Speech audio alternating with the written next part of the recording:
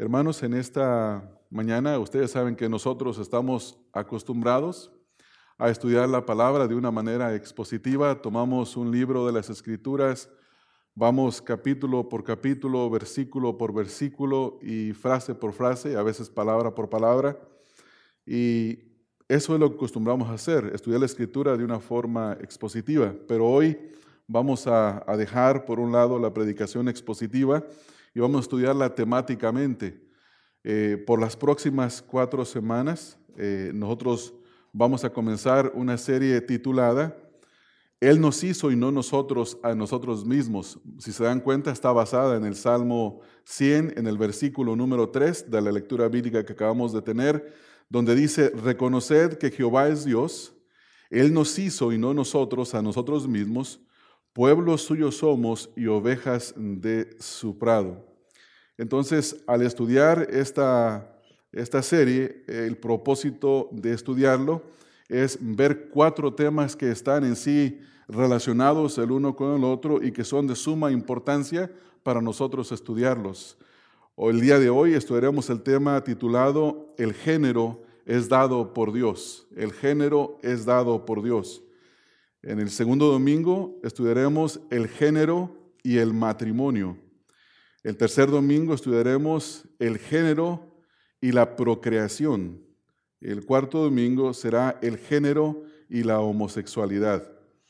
Estos 4 temas tienen el propósito de instruir a esta congregación, Iglesia Bautista Manuel, en la verdad de la palabra de Dios, para que cada uno de nosotros pueda estar preparado para poder no solamente creer la verdad, sino también hablar la verdad a todo aquel que pregunte que por qué vivimos o nos conducimos de la manera en la que lo hacemos. Y con este primer tema, el tema de el género es dado por Dios, vamos a comenzar. Si en esta mañana yo les hago a ustedes la siguiente pregunta, les hago la pregunta y les digo, ¿qué significa ser hombre? ¿O qué significa ser una mujer? Quizás tendríamos diferentes respuestas, que algunas irían a decir lo mismo, otros estarían respondiendo muy poco o muy brevemente, y quizás alguno entre nosotros estuviera un poco confundido con respecto a lo que tiene que ver con este tema. Y esta pregunta es muy importante, especialmente en la época en la que vivimos, porque si ustedes se dan cuenta, vivimos en una época de nuestra historia donde hay un cambio cultural tremendo. Es como un tsunami que se nos ha venido encima. El doctor Albert Mohler dice que estamos en una revolución moral.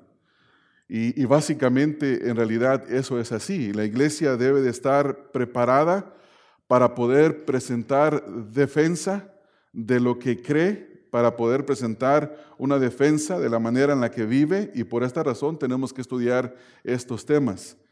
Cuando nosotros observamos en la sociedad el protagonismo que se le ha dado a la mujer, o por decirlo de otra manera, el feminismo, donde vemos, por ejemplo, en la televisión o en todas partes, donde las mujeres son jefes de policía, son líderes de empresas, son directoras comerciales, incluso algunas mujeres que profesan fe en el Señor Jesucristo están enamoradas de la frase famosa que se llama Power Woman o mujeres de poder.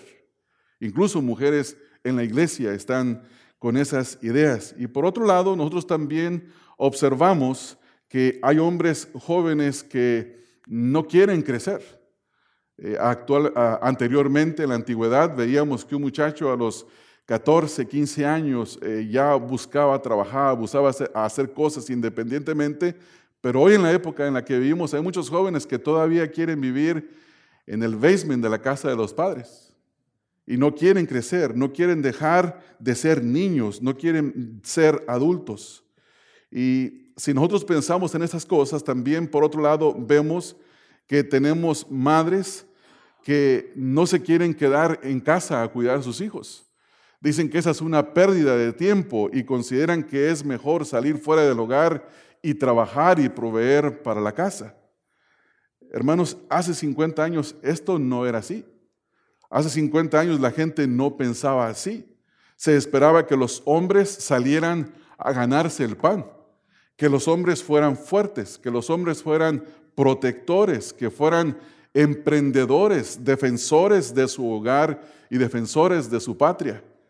Pero hoy el día no es así. Esto ni siquiera se discutía anteriormente, era parte de la sociedad, y si alguien pensaba o hacía lo contrario, era grandemente criticado y se le marginaba. Yo recuerdo que cuando estaba pequeño, se empezaba a escuchar un poco una frase que se llamaba el hombre metrosexual.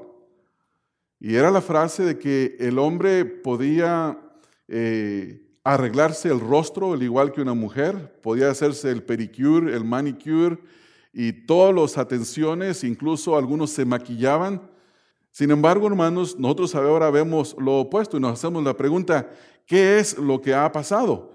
El punto es que estamos viviendo en una sociedad postcristiana, una sociedad que ha abandonado el consejo de la palabra de Dios, una sociedad que ha abandonado a Dios y se ha ido tras su propio consejo, como dice Jeremías, donde el Señor hace un reclamo al pueblo de Israel, les dice, me han abandonado a mí, fuente de agua viva, y han cavado para sí mismo cisternas que no dan agua, que no tienen agua, que están rotas, están quebradas. Y esto es lo que la sociedad está haciendo. La sociedad quiere abandonar por completo todo lo que tenga que ver con Dios e irse tras su propio entendimiento, tras su propia necedad. Y este es el desafío que la iglesia enfrenta en el día de hoy. Como creyentes, nosotros tenemos que entender que estamos enfrentando un gran desafío y debemos de prepararnos para presentar una defensa de lo que dicen las Escrituras con respecto a este asunto. Como dice Primera de Pedro 3:15, versículo que meditamos un poco en la escuela dominical, donde dice Pedro, exhortando a los creyentes que estaban siendo perseguidos, les dice, sino santificad a Dios el Señor en vuestros corazones y estad siempre preparados para presentar defensa con mansedumbre y reverencia ante todo aquel que os demande razón de la esperanza que hay en vosotros. La iglesia debe de santificar al Señor en el corazón, es decir, debemos de ser obedientes al Señor Jesucristo, tenerlo santificado en el trono del corazón en obediencia. Debemos de también prepararnos para presentar una defensa verbal de la forma en la que nosotros vivimos, no solamente decir que somos hombres o que somos mujeres y que nuestro matrimonio está compuesto por un hombre y por una mujer, sino que sepamos explicar con las Escrituras el por qué vivimos de esa manera. También debemos estar preparados para saber qué tipo de actitud es con la que nosotros respondemos. Nosotros no argumentamos, no peleamos para ganar argumentos, sino que nuestro propósito es responder con mansedumbre y con reverencia para poder convencer a los que dudan, para poder cambiar la mente y el corazón de los incrédulos y vengan al conocimiento y la gracia del Señor Jesucristo. A todos aquellos que pregunten y nos hagan la pregunta, ¿por qué razón nosotros vivimos así? Entonces, hermanos, debemos de saber lo que la Escritura dice. Debemos saber qué dice con referencia, en este caso, al género. Debemos de obedecerlo y debemos de estar listos para predicar el Evangelio. Y esto lo debemos de hacer, hermanos, como se nos indica en Escritura en Efesios 14:15, donde hay una frase que nos habla, hablad la verdad en amor. Hablad la verdad en amor. Uno de los problemas que yo puedo observar en nuestra sociedad es que la influencia es tan fuerte, la presión es tan grande que como creyentes podemos decaer en el error de ser influenciados por la presión y de decir, bueno, si tú sientes que aunque físicamente pareces un hombre o te ves un hombre, pero si tú sientes que por dentro eres una mujer, bueno, si eso para ti está bien, entonces está bien. No, de ninguna manera. Tenemos que entender lo que la Escritura dice acerca del género, pero hablarlo con amor y hablarlo con denuedo, con el denuedo que da el Espíritu de Dios a cada verdadero creyente, no hacernos hacia atrás, no conformarnos a este mundo, sino mantenernos firmes en la verdad. Acabamos de cantar un canto que tiene que ver con qué gran fundamento tenemos en Jesús. Y en ese fundamento nosotros nos sostenemos firmes, hermanos. Por eso es que hay que estudiar este tema. Y el primer punto que vamos a ver en este estudio es que Dios creó el género. Dios creó el género. Y quisiera hacer una explicación.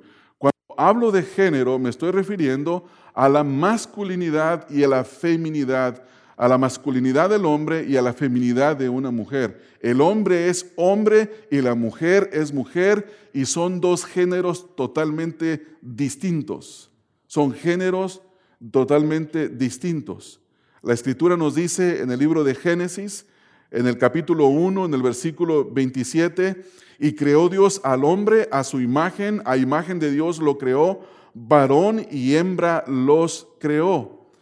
Este es un versículo que no es muy difícil de entender. Es un versículo que cualquier persona simplemente con leerlo lo puede entender. No hay mucho que decir al respecto en cuanto a querer decir, es confuso, no es claro, no sé cómo entenderlo. Si hacemos una lectura sencilla, nos dice que Dios creó al hombre a su imagen, a imagen suya o imagen de Dios, lo creó, y enseguida nos dice que fue Dios quien creó el género. Varón y hembra los creó. Entonces la primera cosa que como creyentes afirmamos es que el género es dado por Dios. No es una elección del ser humano, el género es dado por Dios. Dios creó el género. Dice el versículo, es muy sencillo de entender, y creó Dios. Esto nos dice que Dios es el creador. Y si nosotros vamos al capítulo 2, al versículo 7, a los versículos 22 y 21, se describe la forma en la que Dios creó al hombre y cómo Dios creó a la mujer, algo que vamos a ver un poco más adelante. En el versículo mismo que nosotros leímos en la lectura de la lectura bíblica, en el Salmo 100, en el versículo número 3, se nos manda, la Escritura manda a reconocer que Jehová es Dios. ¿Y cómo reconocemos que Jehová es Dios? Entendiendo que Él nos hizo y no nosotros a nosotros mismos. Y si Dios creó el género, nosotros en ninguna forma podemos alterar el género, porque el género es dado por Dios. Entonces el principio fundamental que estudiamos es que el género es creado por Dios o es dado por Dios. En el mismo versículo que estamos leyendo nos dice que Dios nos creó a su imagen, a su semejanza, a la imagen de Dios.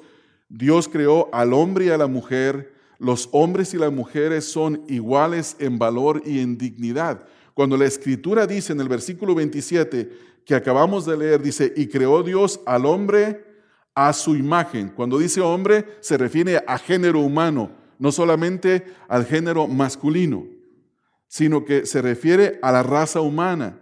Y creó Dios al hombre a su imagen. Y luego dice, a imagen de Dios lo creó. Dice, varón y hembra los creó. Esto indica que si Dios dio los géneros, no solamente dio géneros, sino que tanto el hombre como la mujer tienen el mismo valor y la misma dignidad. El hombre y la mujer tienen el mismo valor y dignidad. El hombre no es más que la mujer, que en muchos casos esto se ha creído por muchísimos años, podríamos decir que miles de años, donde el hombre ha influido una presión tiránica sobre la mujer, y la mujer queriendo tomar revancha, comenzando en 1950, que surgió el feminismo con toda su fuerza. Dicen las mujeres, ahora es tiempo de las mujeres, y quieren que el feminismo se imponga. Vi a un señor que traía 3 niñitas pequeñas, sus hijas, con una camisa negra, un letrero blanco, y decía, el futuro es femenino. Hermanos, eso es ir en contra del diseño de Dios. Eso es ir en contra de la igualdad y el valor que Dios ha dado al hombre y a la mujer. Y tanto el machismo como el feminismo son contrarios a lo que enseña la Escritura. La Escritura es muy clara, Dios es el creador, Dios creó tanto al hombre y a la mujer conforme a su imagen, y Dios creó dos géneros, el género masculino y el género femenino. Entonces, entendemos por este versículo 1:27, Génesis 1:27, que el género no es confuso, hermanos. El género no es confuso. No podemos creer la historia de este hombre que ha sido tan famoso últimamente. Creo que en el 2015 se intentó en su mente de él cambiar de género, pero lo que hizo fue mutilarse. A Bruce Jenner, que se cambió su nombre ahora, uno de los atletas más famosos en Estados Unidos, por ser famoso por haber ganado un campeonato de no un triatlón, sino cuatro disciplinas distintas. Campeón en las 4 disciplinas distintas.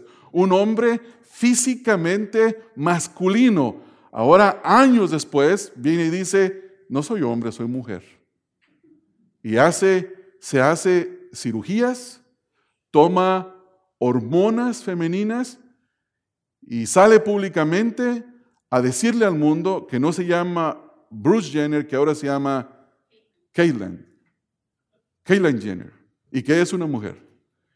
Y una asociación de mujeres le da el premio de la mujer del año. Hermanos, nos reímos, pero es una ridiculez. Es un mundo confundido.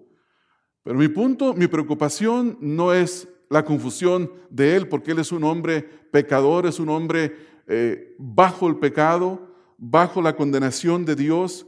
Mi problema es que la iglesia llega a un punto en el que se sienta confundida en cuanto a esto y no sepa qué decir, que se sienta enmudecida.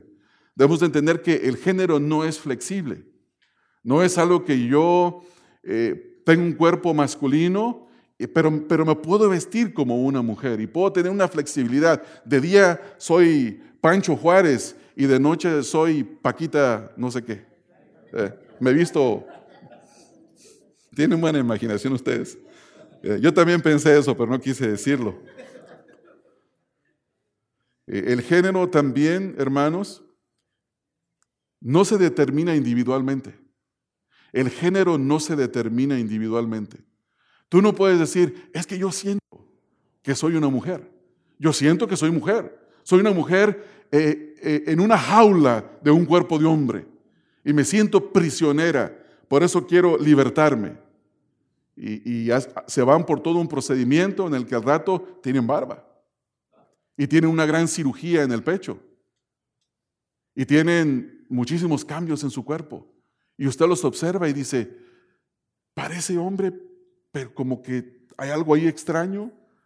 Bueno, han querido hacer una transformación porque ellos han pensado en que pueden determinarlo. Hermanos, el género no aparece por un accidente. El género es algo determinado por Dios. El género no está formado por un proceso evolutivo. No puede ser que un día naciste y el doctor diga, es una niña, y la mamá está bien contenta por una niña, y a los 13 años, hey, ¿qué te pasó? Ya no quiero ropa de niña, es que evolucioné y ahora soy un niño. No, hermanos, no existe tal cosa. No existe tal cosa.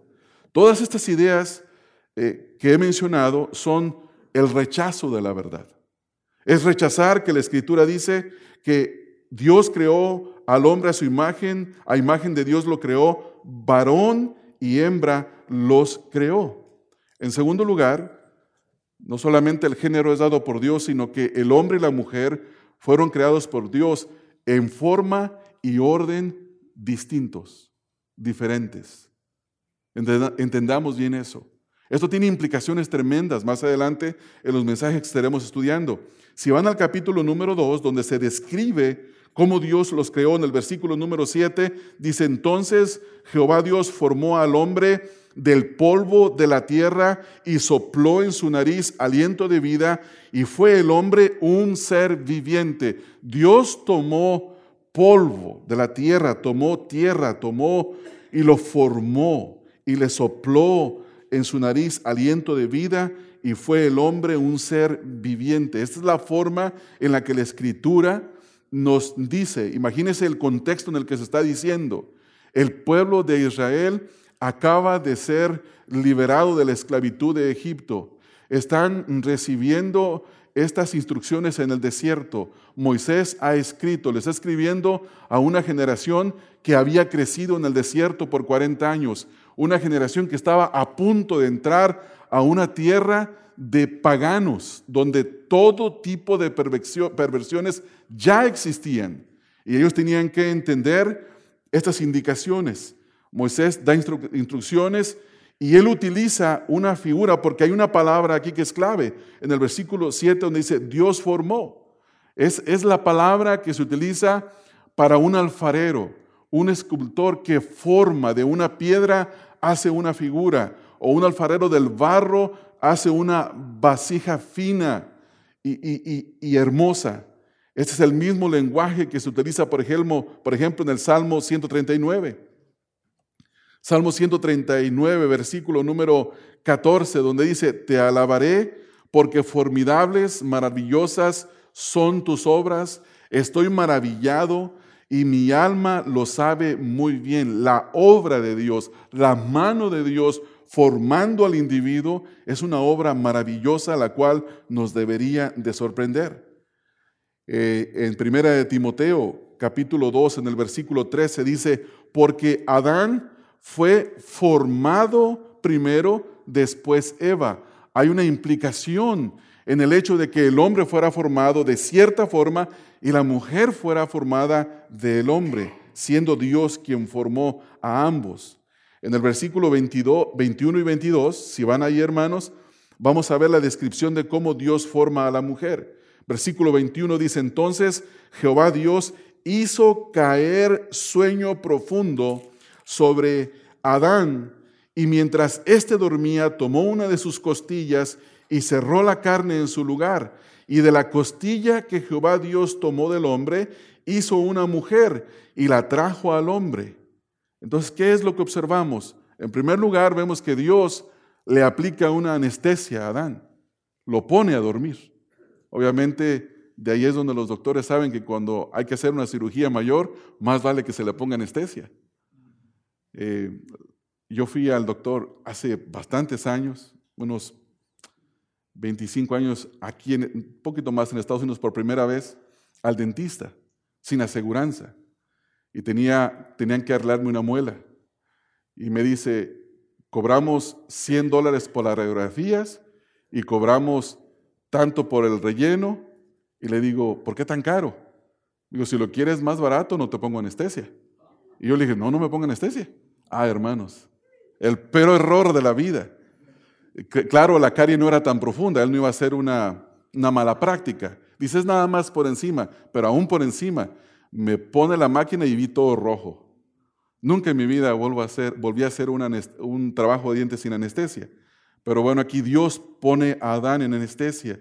Dios toma una de sus costillas. Obviamente tuvo que haber hecho una incisión, saca la costilla, Dios cierra la herida, vuelve a sanar, y Dios toma la costilla y hace a una mujer, y Dios trae a la mujer a Adán. Ahora, hermanos, cuando ustedes leen ese relato, yo puedo asegurarles, sin temor a equivocarme, de que algunos dicen, ¿cómo? ¿Así lo hizo? Y la respuesta es, así lo hizo, hermanos. Así lo hizo.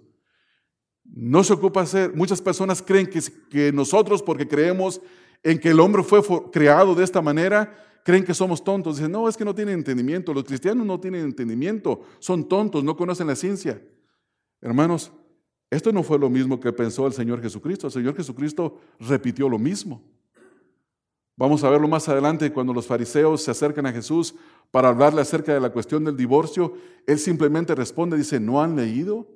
¿No han leído que en el principio el que los formó, varón y hembra los hizo?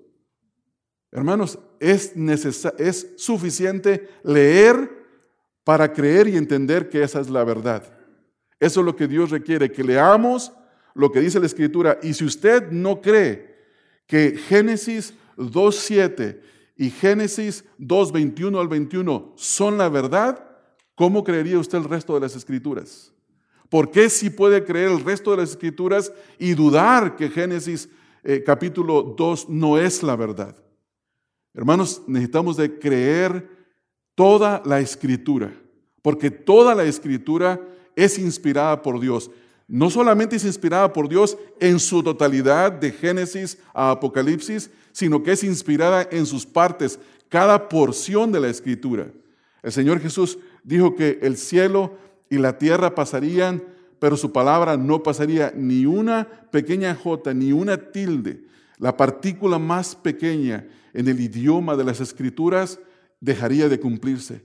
Por eso cuando nosotros leemos que Dios formó al hombre del polvo de la tierra y sopló en su nariz aliento de vida y fue el primer hombre, afirmamos que así fue. Así es. Sí, pero es que yo no entiendo. Por supuesto que tú no entiendes totalmente. Tú no sabes cómo se hizo porque tú no eres Dios. Por eso dice el Salmo 103, reconoced que Jehová es Dios. Hermanos, si no entendemos los detalles de cómo es que el soplo de Dios dio vida a la figura de la tierra, es que no entendemos quién es Dios. El poder de Dios es absoluto. El poder de Dios es ilimitado. La Escritura dice que lo que es imposible para el hombre es posible para Dios, porque Dios es todopoderoso. Por eso no debemos de dudar de esas cosas.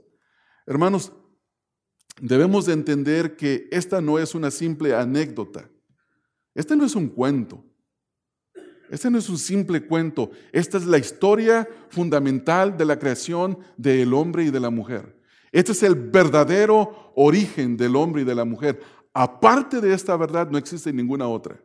Todo lo demás es falsedad, son inventos de hombres engañados por el error, que están engañados y continúan engañando a otros. Debemos de afirmarnos en esto. Ahora, vemos aquí en estos versículos tres grandes principios. El primero es que Dios creó al hombre y a la mujer a su imagen, que es lo que vimos ya anteriormente en Génesis 1:27.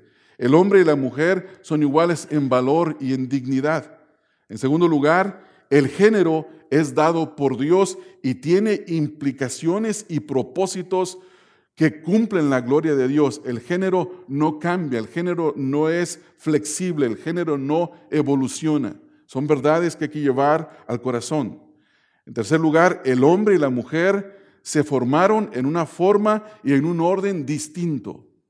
Y aún eso que Dios hizo, eso mismo tiene implicaciones para el matrimonio, tiene implicaciones para la vida de la iglesia. Por esa razón, Dios no tomó dos puños de polvo y formó un hombre, formó una mujer y a ambos les sopló aliento, porque tiene implicaciones de los roles que el hombre y la mujer tienen en la sociedad, en la familia, en la sociedad y en la iglesia. Tiene implicaciones. E ir en contra de los roles que Dios ha dado es ir en contra de Dios, es ir en contra de los designios de Dios que Él estableció desde el principio. Ahora nos hacemos la pregunta, ¿cómo debemos de ver la verdad de las Escrituras que acabamos de leer? ¿Cómo debemos de verla? ¿Cuál debe de ser nuestra actitud hacia ella? Ya les dije hace un momento que al leer Génesis 2:7 y Génesis 2:21 al 21 y 22, muchos podrían decir, pero ¿así fue? ¿De verdad así fue? Y la forma en la que debemos responder a esto es de la misma forma en la que el Señor Jesucristo responde a los fariseos cuando se le acercan en Mateo 19:4, donde dice, Él respondiendo les dijo, ¿no habéis leído que el que los hizo al principio, varón y hembra los hizo? Esto quiere decir que la implicación es la siguiente. Lo que dice Génesis 2, versículo 7, y Génesis 2, versículo 21 y 22, y Génesis 1, 27, dicho por Moisés al pueblo de Israel que se encontraba en el desierto, tiene implicaciones para los fariseos que acercaron al Señor Jesús y tiene implicaciones para nosotros hoy en día. Y ustedes y yo necesitamos de leer y creer. Leer y creer. Sin fe es imposible agradar a Dios. Hermanos, yo no entiendo cómo fue este asunto de tomar del polvo de la tierra. Nos dice que así fue. No entiendo el poder de Dios para soplar y dar vida, y que de ahí surgiera el primer hombre, y que después Dios durmiera al primer hombre, le hiciera una incisión, le sacara una costilla, un costado. En realidad, dicen los que conocen el idioma hebreo que esa palabra puede significar no solamente la costilla, sino el costado con carne y todo. Y luego Dios cierra la incisión. Por eso Adán dice, esto es carne de mi carne y hueso de mis huesos. Por esa razón dice él eso así. Entonces, hermanos, necesitamos de leer y de creer, porque la fe agrada a Dios. Y los creyentes, hermanos, tenemos el Espíritu de nuestro Dios, que confirma que lo que leemos es la verdad. ¿No es así? En el contexto de este pasaje que estamos viendo, los fariseos preguntan al Señor Jesús sobre el asunto del divorcio. Y Jesús responde llevándolos ¿a dónde? A las Escrituras. Él no dice, bueno, los tiempos han cambiado después de Moisés. Es que aquellos eran unos bárbaros, vivían en el desierto por 40 años. Ustedes son hombres educados, civilizados, son expertos en las Escrituras. ¿Las cosas son distintas hoy? No, hermanos. Las cosas siguen siendo iguales desde el principio. Cuando hablamos del hombre y de la mujer, cuando hablamos de quién los creó, de cómo los creó y el orden en el que los creó, las cosas siguen siendo así desde el principio y seguirán hasta el final. Y seguirán hasta el final. Pero quiero, hermanos, que noten que el Señor Jesús da una respuesta simple a una pregunta que quizás para los fariseos era compleja. Él les dice que leer la verdad de las Escrituras es suficiente para conocer la verdad. Y el error en el que caemos nosotros hoy en día es muchas veces creer falsa información. Dicen, no, es que tú no tienes idea. Es que eso es más complejo de lo que tú te imaginas. No es tan fácil decir cómo te ves físicamente y que eres algo definido en género. El punto es que hay dentro en la psicosis del individuo, de la persona. Es que yo recuerdo que desde chiquito tenía inclinaciones. Dice la mamá, sí, mi hijito, pues yo ahora es mujer, porque yo me acuerdo que de chiquito en la tienda se iba y agarraba muñequitas y le gustaban los vestidos. Sí, hermanos, pues eso puede ocurrir en todo el tiempo, porque vivimos en una creación caída bajo el pecado. En mi pueblo había un joven que ya de grande le llamaban la Rorra. Y yo siempre pregunté, ¿por qué le dicen la Rorra? Se llamaba Arnulfo.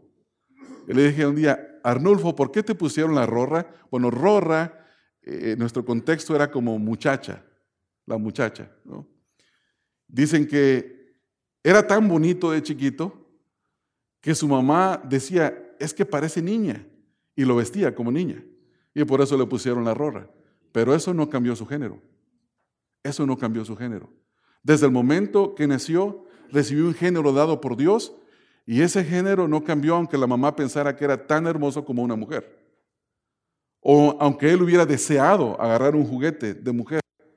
El problema del hombre no es que la Escritura sea difícil de entender. El problema del hombre es un problema llamado pecado.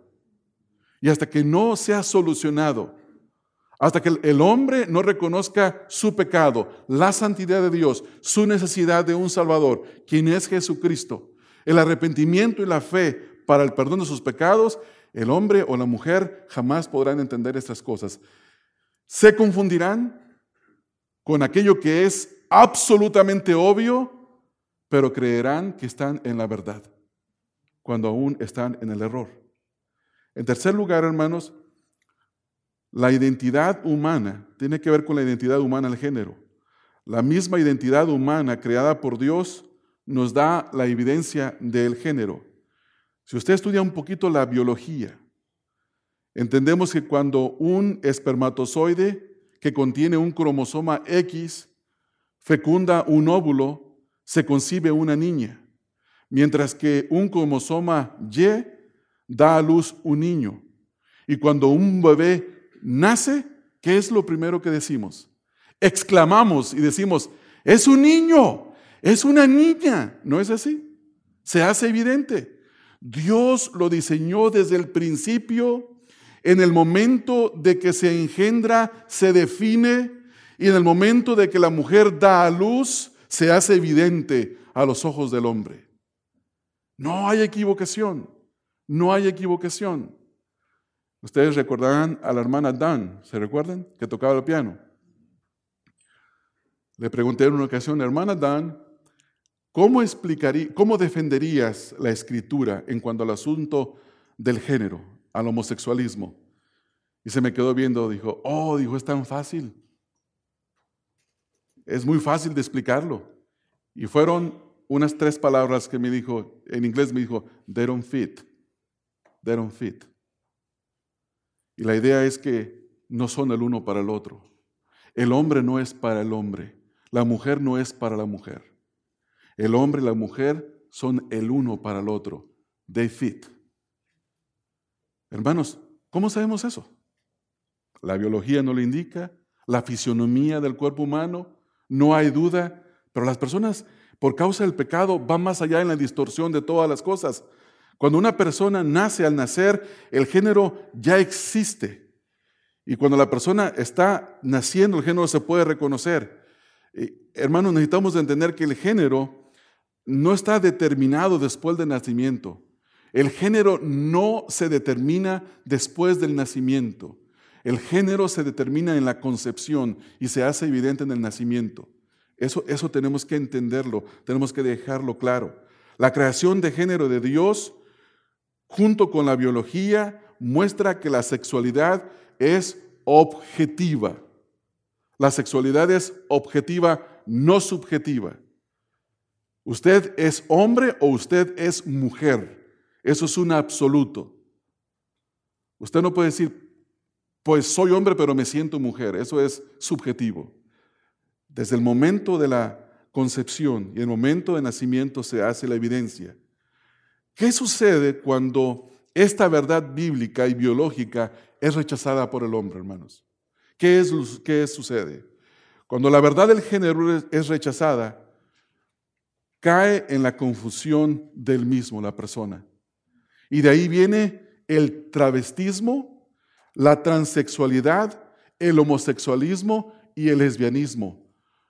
LGBT, este grupo de personas que se identifican con el arco iris, no son un género tercero, no son una preferencia que está definida por dentro psicológicamente. Ellos son hombres y mujeres confundidos por causa del pecado y en la mayoría de los casos han rechazado la verdad de la palabra de Dios. Ese es el problema. Ese es el problema. Entonces, cuando esta verdad se rechaza, viene todo ese asunto del travestismo, la transexualidad, homosexualismo, lesbianismo. ¿Cómo sabemos eso? Porque la Escritura lo dice. La Escritura lo dice. En Deuteronomio 22:5 encontramos que Dios espera que las mujeres y los hombres se vistan según su género, porque no hacerlo es una ofensa contra Dios. En Deuteronomio 22:5 dice, no se vestirá la mujer traje de hombre, ni el hombre vestirá ropa de mujer, porque abominación es a Jehová tu Dios cualquiera que esto hace. Ahora, hermanos, hay que aclarar algo. No estoy diciendo que la mujer en nuestra sociedad no puede usar pantalón. No estoy diciendo eso, porque hay pantalones para mujeres. No me refiero a eso. Aquí el punto es vestirse porque la persona se identifica a sí misma no como hombre, sino como mujer siendo hombre, o no como mujer, sino hombre siendo mujer.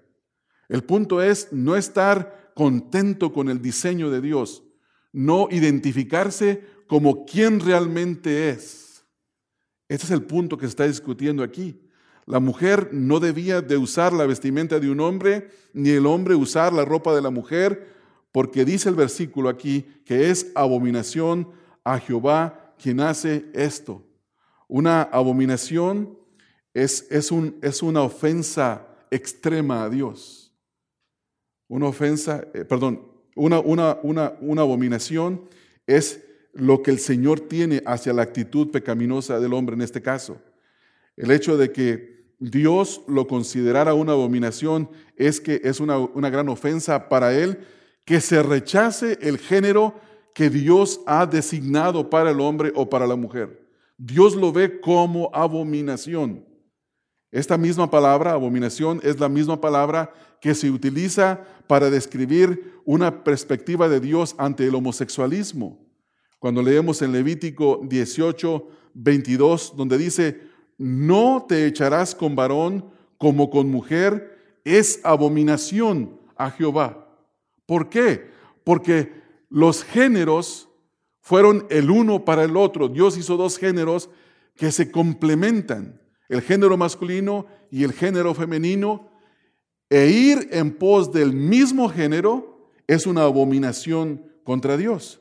En Levítico 20:13 nos dice lo siguiente, utilizando la misma palabra: si alguno se juntare con varón como con mujer, abominación hicieron. Ambos han de ser muertos, sobre ellos será su sangre. Hermanos, tristemente vivimos nosotros en una sociedad donde la transexualidad, el travestismo, la homosexualidad y el lesbianismo son considerados como aspectos muy tolerables. ¿No es así? Ya la gente no tiene el mismo problema. Vaya usted a la década de los 90s, desde los 80s. En la década de los 80s había programas en la televisión que se llamaban programas hablados, talk shows. Y se debatían los temas y venían personas con posiciones diferentes. Se debatía el tema del homosexualismo y había mucha pasión en los debates. El día de hoy esa pasión se perdió. No existen más. Nadie debate el tema. ¿Por qué? Porque vivimos en una generación, en una época en la que el cristianismo se está abandonando. Es una generación post-cristiana. Se ha abandonado el consejo de la palabra de Dios. El género es considerado como algo subjetivo, no obvio. Si usted nace su primer bebé, es obvio si es hombre o si es mujer. Es muy obvio. No nació y tiene un cuerpo físico de hombre y dice, pues parece hombre, pero hay que esperar unos 10 años a ver qué quiere ser él, ¿no? Como hay mujeres artistas hoy en día que les han dado nombres neutros a sus hijos porque dicen que en el futuro ellos decidirán qué van a ser, hombres o mujeres. Nos parece ridiculez, pero es que esto está ocurriendo así. Supuestamente un hombre puede declararse mujer o una mujer puede declararse masculina y la sociedad debe de aceptarlo. Esa es la época en la que estamos viviendo. ¡Ay de usted si no acepta eso! ¿Quién es usted para criticar a la persona? ¿Homofóbico? ¿Ocupa ir al psicólogo? ¿Debería de ser encarcelado? ¿Intolerante? Quítenle el canal de YouTube, quítenle el Facebook, porque debe de aceptarlo. ¿Cómo vamos a responder ante una sociedad como esta, hermanos, que nos presiona de esta manera? El cambio de género también se considera como una autosalvación. Las personas dicen, estoy en una prisión llamada hombre, pero en realidad soy mujer y necesito autoderimirme, liberarme. Y las personas hacen todo el proceso de la mutilación, ellos le llaman cambio de sexo, pero dicen, me siento libre. En la entrevista que le hicieron a Bruce Jenner, él dice, cuando yo veía a las mujeres, sentía envidia por ellas, que se sentía envidia de su propio cuerpo, tenía libertad para moverse, y yo no tenía esa libertad en mí misma. Así dice él, se refiere a ella. Pero ahora que he sufrido esta transformación, me he liberado. Y esa es la forma en la que el mundo lo está viendo. No le digas nada, porque es su propia felicidad. ¿Y quién eres tú para ir en contra de su felicidad? Hermanos, yo quiero decirlo con mucho cariño, amor y respeto. No es su propia felicidad, es su propia autodestrucción. No se están cambiando de género, se están mutilando el género que Dios les dio. Esa es la verdad. Algunos atraviesan por procesos médicos donde intentan alterar su género Y en realidad, hermanos, en lugar de solucionar un problema psicológico, entra en otro problema peor. Entra en otro problema peor. Y nada más dele un tiempo y la historia de esas personas que hacen esto mostrarán la evidencia de que estaban equivocados. La gran mayoría de esas personas se arrepienten de lo que hicieron, pero no tienen vuelta hacia atrás. No tienen vuelta hacia atrás. Hermanos, debemos de afirmar la cosmovisión bíblica de las Escrituras.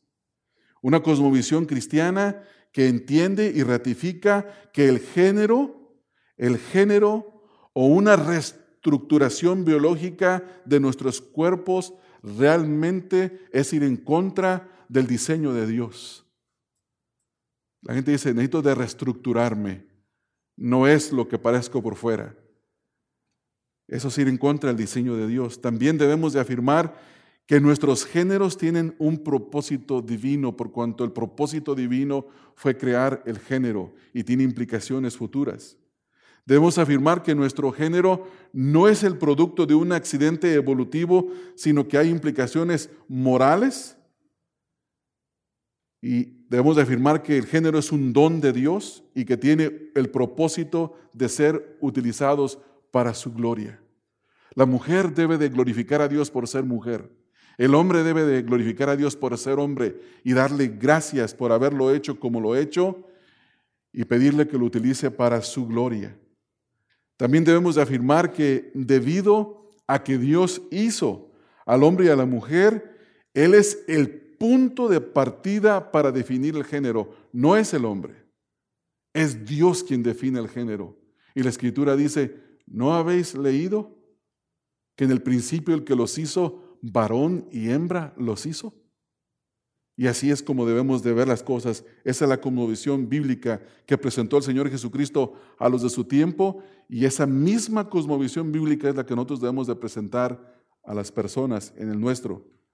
También debemos de afirmar que debido a que Dios hizo al hombre y a la mujer, no solamente Él es el punto de partida, sino que Él es el que define y Él es el soberano sobre el género.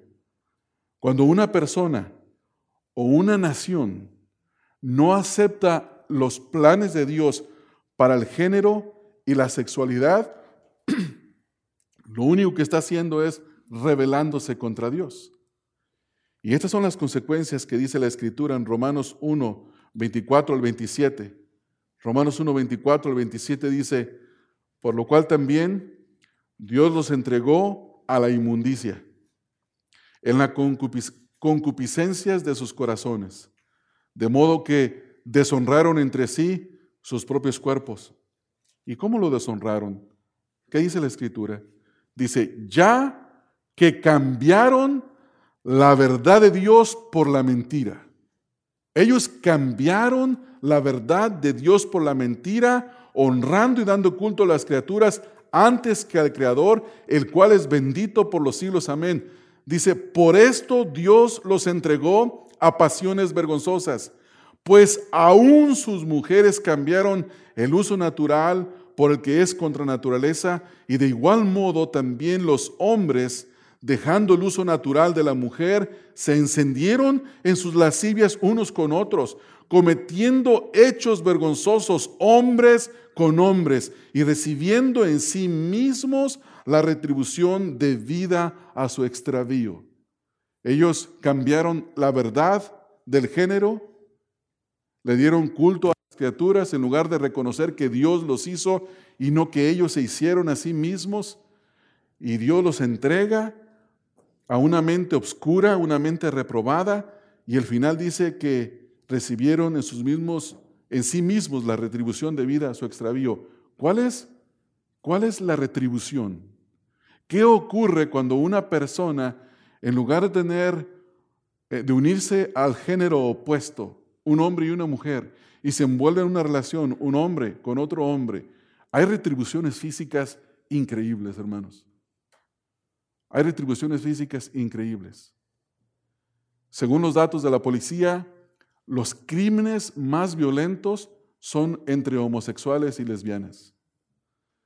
Hace unos meses hubo un asesinato aquí en el río, atrás. un par de jóvenes varones de la escuela de la Junior High, que está aquí por la Durfee, estaban envueltos en una relación. Uno de los jóvenes abandona al otro, se va con una muchacha, el otro le pide que se junten para clarificar las cosas y le dio 18 puñaladas. Un crimen violento. Y alguien puede decir, pero es que él era buena gente, ¿por qué murió así? Estaba recibiendo en su propio cuerpo una retribución de violencia en este caso, por aquel que estaba en un crimen pasional contra eso. Y vamos a ver más detalles en cuanto a estadísticas cuando entremos al tema del homosexualismo. Se van a quedar sorprendidos, hermanos. Sorprendidos. La misma policía de Los Ángeles reconoce la clase de crímenes extremos y violentos. Y no dejan de reconocer que la pasión que hay en estos crímenes es increíble. ¿Por qué? Porque abandonaron la verdad de Dios. Sin contar todo tipo de enfermedades que vienen, todo tipo de consecuencias. Todo tipo de consecuencias que tal vez veremos en otra ocasión, en uno de los próximos mensajes. Hermanos, yo no quiero cerrar con una nota negativa. Yo quiero cerrar con una nota positiva. Y es la siguiente. El que conoce al Señor Jesucristo conoce la verdad. Y la verdad lo hace libre. Nosotros hemos conocido al Señor Jesucristo. Y por eso afirmamos que Dios nos hizo. Afirmamos que Dios es el autor del género.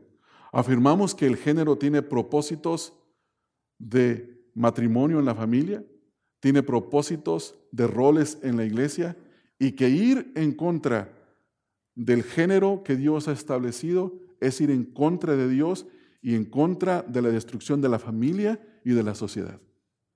Por eso debemos de regocijarnos hoy en día nosotros, de que estamos en el Señor Jesucristo y podemos ver estas cosas con claridad y creerlas y llevarlas al corazón y prepararnos, hermanos, para presentar una defensa de lo que creemos hacia aquellas personas que demanden una razón por qué no estamos de acuerdo en el cambio de género, por qué no estamos de acuerdo en los matrimonios del mismo género.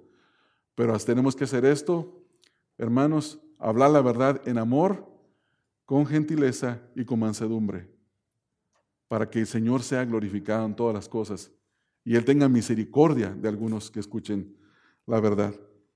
Vamos a orar, hermanos. Vamos a orar y nos preparamos para la cena del Señor. Padre, oramos a ti, dándote gracias, porque tu palabra es la verdad. Y porque tu palabra nos santifica. Tú, Señor Jesucristo, orando al Padre, dijiste, santifícalos en la verdad. Tu palabra es verdad. Señor, el estudio en esta mañana de tu palabra con referencia a que el género ha sido dado por ti, Señor, viene a establecer la verdad en nuestras mentes y nuestros corazones. Viene a reforzar la verdad que ya estaba establecida en el mente y el corazón de nosotros los que hemos creído en ti. Y por eso, Señor, hoy te damos gracias y honramos tu gran misericordia para con nosotros. Señor, que tú hayas hecho el género masculino y el género femenino es algo hermoso, es algo por lo cual mereces gloria y mereces alabanza. Y nosotros, tus hijos, estamos contentos con el género que tú nos has dado. Estamos felices, lo recibimos, Señor. No queremos atentar contra Él, no queremos modificar tu plan. Sabemos que estamos en la verdad y queremos permanecer en ella. Pero también, Señor, rogamos por nuestros seres queridos, algunos familiares, amigos o gente que no conocemos que están confundidos por causa de su pecado.